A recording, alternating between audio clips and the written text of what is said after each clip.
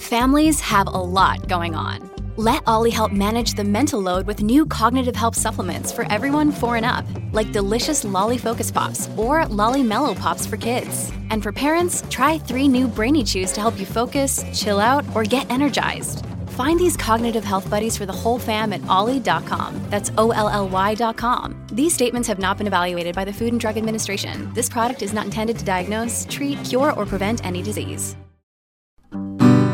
You're listening to a flash briefing from MLive with your host, Jessica Shepard.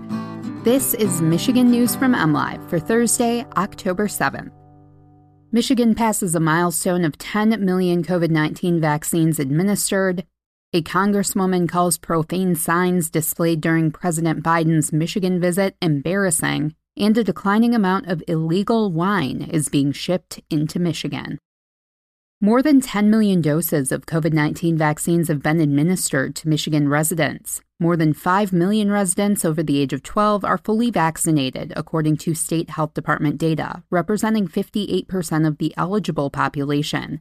Governor Gretchen Whitmer commemorated the milestone Wednesday morning in a press release, thanking people for taking action to protect the health of their communities.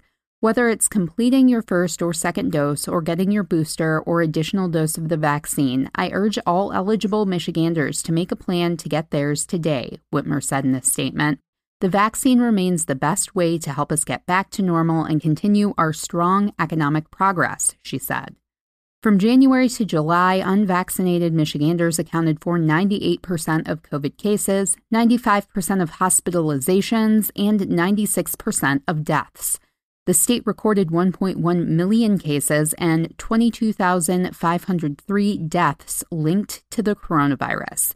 Vaccination rates are highest among people between the ages of 65 and 74. Women have so far been more likely to become vaccinated compared to men.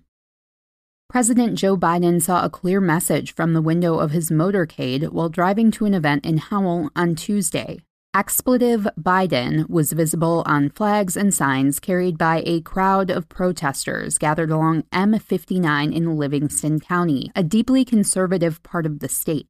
U.S. Representative Elissa Slotkin said she was embarrassed by the profane message as she sat next to the president, who pointed out the signs as they passed by the rally.